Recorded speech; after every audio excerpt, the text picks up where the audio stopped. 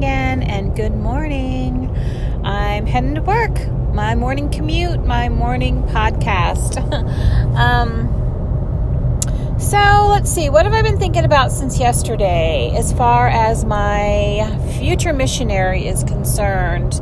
I came home from work yesterday. So last Sunday, let me go back. Last Sunday, we met with our bishop after church to kind of put a plan into place for things for him to be working on as he's preparing for his mission. Because like I said, he's not planning on submitting his paperwork for a year. So next summer, he'll be 19 and a half at that point, which I'm kind of glad, to be honest, that he's waiting a little bit longer. Nothing to do with my mommy anxiety and having him home longer, but I don't know. I think 18's pretty young. The age used to be 19, and a few years ago they changed it to 18 for the boys and 19 for the girls. So basically like right out of high school. I don't think that there is any reason maturity-wise that they can't serve at 18. I think if they're mature enough at the age of 18 to decide that they want to serve a 2-year mission, that they're probably mature enough to go and do the day-to-day things that need to be done. But it is a pretty stringent schedule. As I said on my last podcast, I am on a group for missionary moms, and just a lot of the things that they post, their schedule is so intense, like from 6 a.m. in the morning until like 10 o'clock at night. They're pretty much on the go, working, doing. There's not a lot of time for just quiet time to have to themselves. They're pretty much always with their companion. I don't know. Just there's so many pros and there's so many cons at the same time. But then I think, missionaries have been going out for literally hundreds of years. And they've been doing it and getting it done and coming home fine. Not everybody. A lot of them do come home early. They're not able to really do it. Some for physical reasons, others for just mental reasons, which I can understand. It would be hard. Really hard. And nowadays it seems like, oh my gosh, with this millennial generation, it kind of kills me.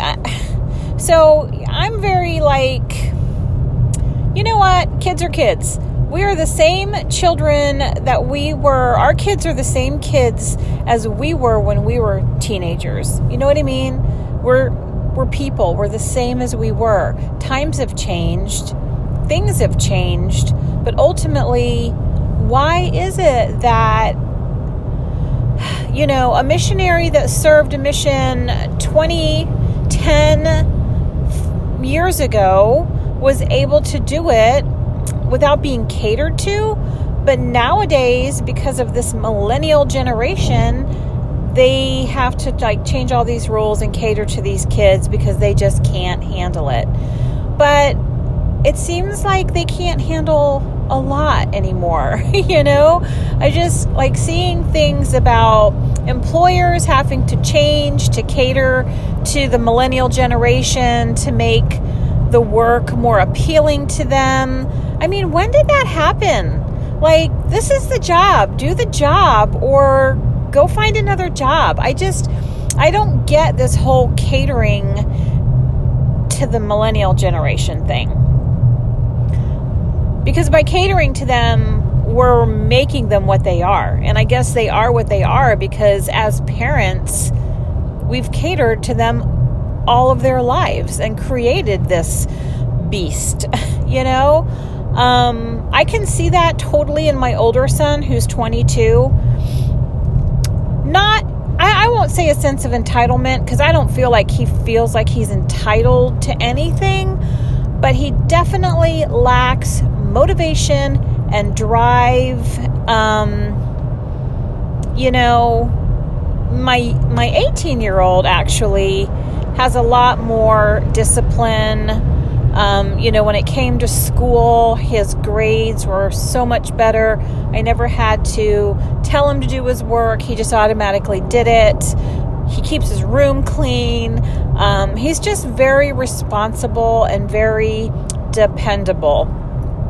Whereas my 22-year-old is just complete opposite, which is crazy to me. I mean, they were raised the same exact way, but yet they're two completely different kids. So anyway, going back to missionary stuff, I sit here and say how, we shouldn't cater to these kids. They're crybabies, basically. And, we've made them that way, and we're catering to them and just encouraging that kind of behavior. It's like the toddler that throws a temper tantrum in the grocery store. You either tough it out and they deal with it and learn that they can't throw a temper tantrum and get their way, or you give them the candy bar every time they throw the temper tantrum and they learn, I can throw a temper tantrum and I'll get what I want.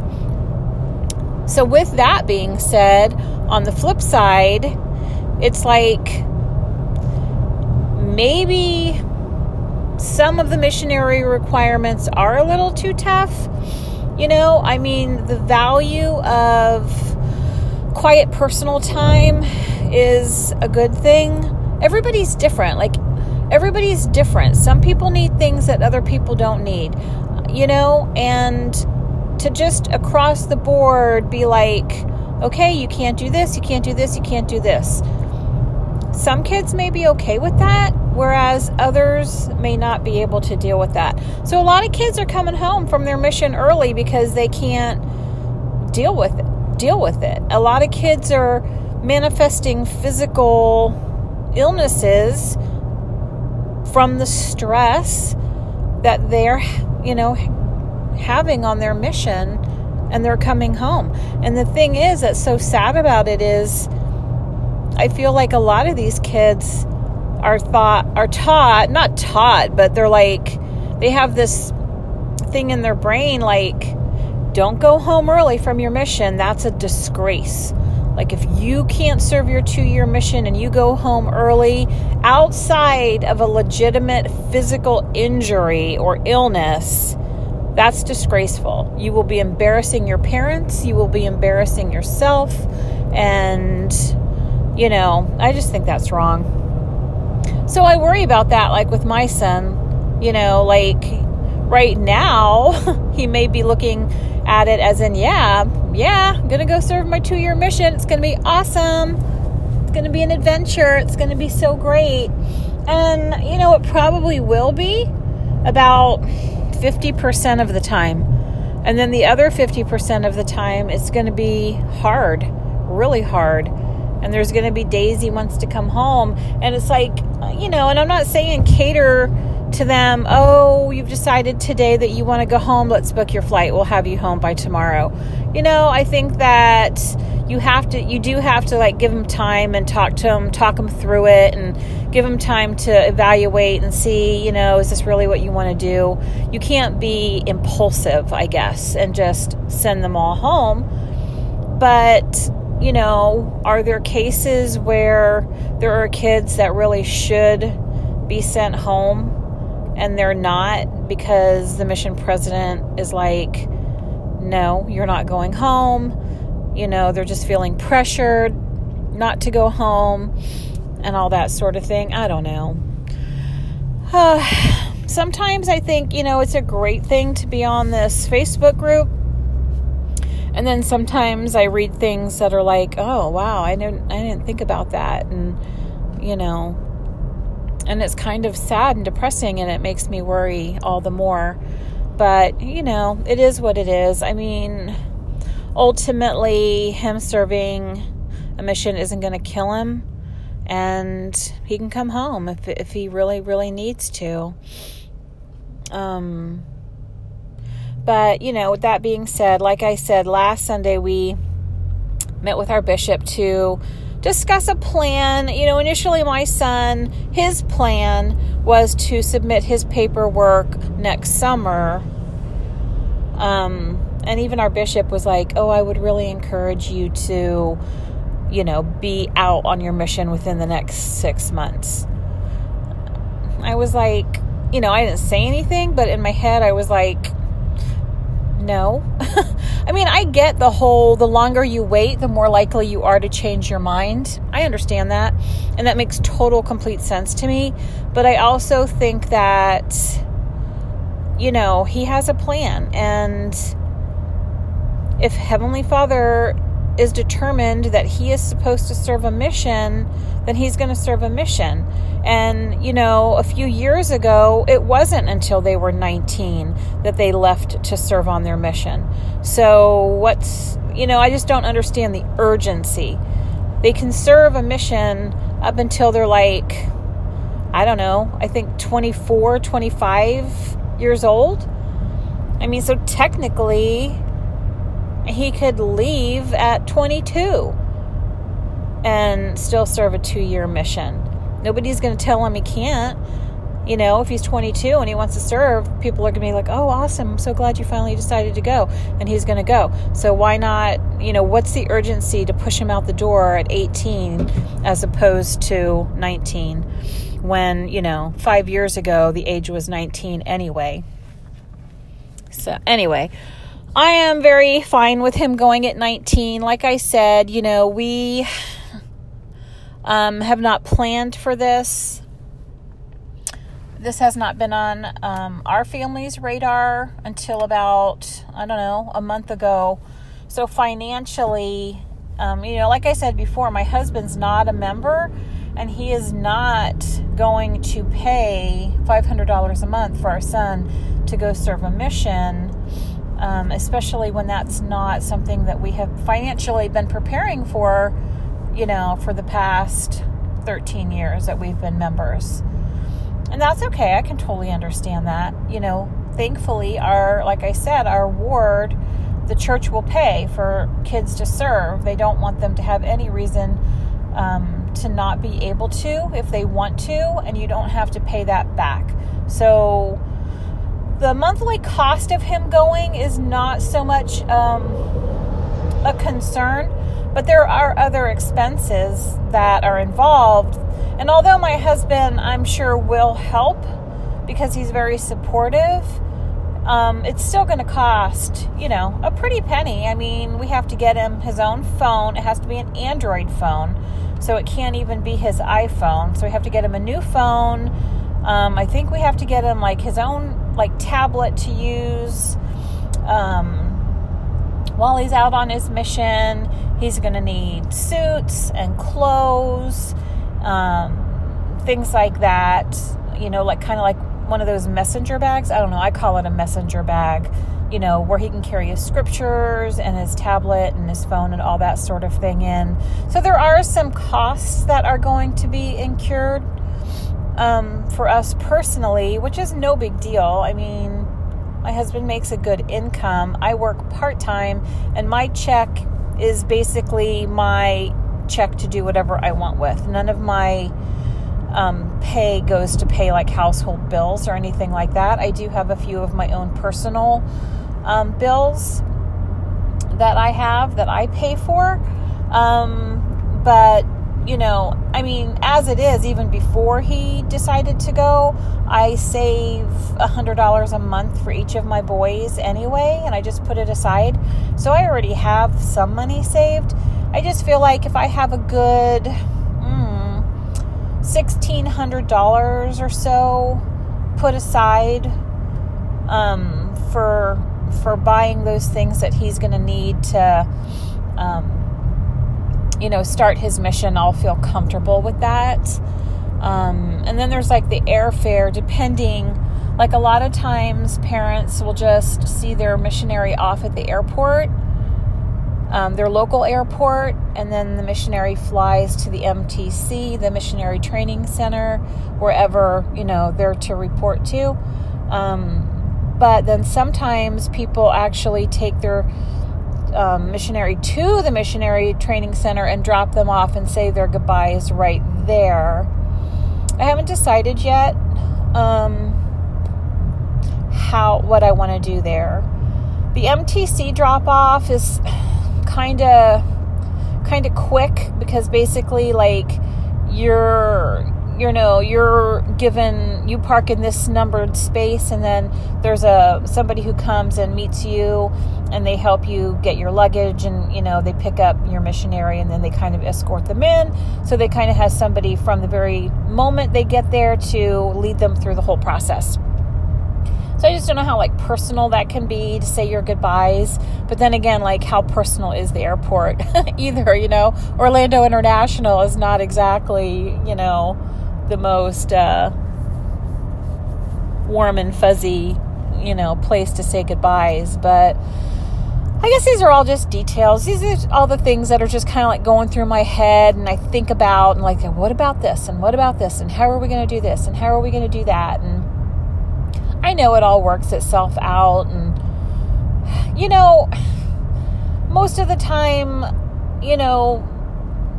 missionary moms and dads are like, oh, it's an awesome experience, and my kid is just doing great and loving their mission, and they're just so happy and positive and cheerful about the whole experience. And I'm sure that is the case a lot of the time, but I don't think it's the reality all of the time, So I don't know. Kids have to struggle.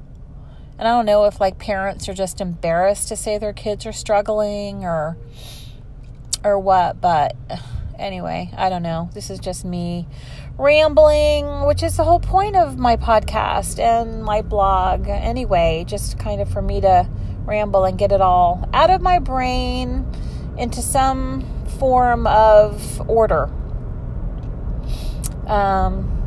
So anyway, when we talked to the bishop last Sunday about forming a plan, like I said, he had mentioned about preferably submitting his paperwork in 6 months. And although you submit your paperwork, like just because you submit your paperwork doesn't mean you're going to be going out immediately. You can submit your paperwork and say, but I don't want to leave until August of 2020. So technically he could still go out in a year, but just submit his paperwork in 6 months. So I'm not sure how that's all going to work, but we'll see. And one of the other things that, my bishop had talked to my son about was like, not being idle during this time, which is good, to really, read his scriptures and prepare spiritually and do a lot of reading, of course, and to get a job. I mean, he is going to be starting school, so that's, definitely something. But he's taking online classes, so, the time requirement for his school isn't even going to be that great. I don't know. I'm sure college is so much different from high school. He might have a lot more work to do, but, like at least in high school, he had 7 classes a day, 5 days a week. And then for college, he has 4 classes and they're only 2 days a week. So it seems like it's a lot less school than he had in high school. I don't know if that'll be easier. Maybe the work is harder. I don't know. We shall see. But he did go yesterday to the movie theater up in town and got an application. So that's good. He's being proactive in looking for a job. He really wants to do something that he can do outside. Like at the zoo, or there's a place by us called Wild Florida, which is a really, really cool. They do airboat rides, and they have like native Florida animals, and it's kind of like an animal adventure park. It's really neat. And then there's also a place called Forever Florida, but apparently Wild Florida is not hiring for any positions that he could do. So nothing, they're just not availability for him right now. So I think he's kind of like falling back on the movie theater. I can't really see him like working as a server in a restaurant or at a grocery store or something like that. I mean, ultimately, you take a job where you take a job, wherever you can get a job. But it's not like he needs a job to like feed his family. You know what I mean? So I think he can be a little bit more selective and kind of find what he really enjoys doing. So hopefully he'll just stick with it. So yeah, I guess hopefully he'll be able to get a job soon and start working now that his little girlfriend is gone. And school's going to be starting back up in about a month for all of his friends. So yeah, he's going to have to fill his time wisely. And school and a job and preparing are good. We haven't really talked about anything else. I mean, I don't know that there's really anything. I don't know. Like, is there anything more for us to talk about? I mean, it's kind of like, I feel kind of like I want to be hands off during this process because I want him to want it enough that he is proactive in his preparation to go. I feel like, I'm kind of in the background, saving the money, working on the little details that he doesn't need to be concerned with, but he needs to do his part. And I don't know if I should like push him to be doing his part or just let him do his part. Like, just take my hands off the wheel and just let him do it all on his own. But then I wonder too, like, if I don't, check in and see how things are going, is he going to just not be doing anything? And then if he's not doing anything, am I supposed to be encouraging him to do more? Or does that mean that he just truly doesn't really want to go? I don't know. So many questions, so many thoughts. It's crazy. I'm rambling. I know. Sorry. But like I said, this is ultimately just kind of like a journaling process for me. This weekend, today is Thursday, and this weekend, my mother is 90 and she has, I don't know, they say she has Alzheimer's. I don't really think it's Alzheimer's. I think it's more like dementia. And I think like one of her doctors has said that as well. Because with Alzheimer's, she would be like progressively getting worse, but she's not necessarily progressively getting worse. I mean, she does have a lot of advanced dementia symptoms, but hey, she's 90. So anyway, my older sister is her primary caregiver. My mom lives with her, and there are 4 of us sisters, but one of my sisters lives in Virginia, so she obviously can't participate in the caregiving. So between me and my other sister, we do, I have every 3rd weekend I go and take care of my mom. So my sister, who's her primary caregiver, can have a weekend free. And then, my other sister has her 1 weekend. So my sister has 2 weekends a month free. And my other sister also goes there a lot during the week to help. So, Terry can go out and do things if she needs to. But that's the thing. It's like she doesn't go she doesn't go do anything. She complains that she never has any time to herself or to do anything. But then when we're there doing our weekends, she doesn't go anywhere or do anything, which I kind of wish she would, because it's like, if I'm going to be here taking care of mom, you don't need to be here. So anyway, whatever. So this weekend is my weekend. I will go Friday after work. I'll get there about 3. I get off work at noon, but I don't go straight from work. I kind of, do some things, get some things done. And then I get there about 3, and then I leave there about 3 on Sunday. She lives about an hour and a half from me, so on Sunday I won't get home until about 5 or so. And then Sunday morning, my husband is leaving for California for like 5 days for work. So tomorrow at work, because my husband and I work together, tomorrow at work will be the last I will see him for like a week. Maybe a day short of a week. But anyway, that's about it, I guess, for today. I don't know if I will be able to do a podcast for this weekend, just because, taking care of my mom and stuff. I mean, she is bedridden, so her care has drastically decreased as far as having to lift her to go to the potty, because she has a catheter now, so we don't have to do the potty thing unless she has to go number 2. TMI, sorry.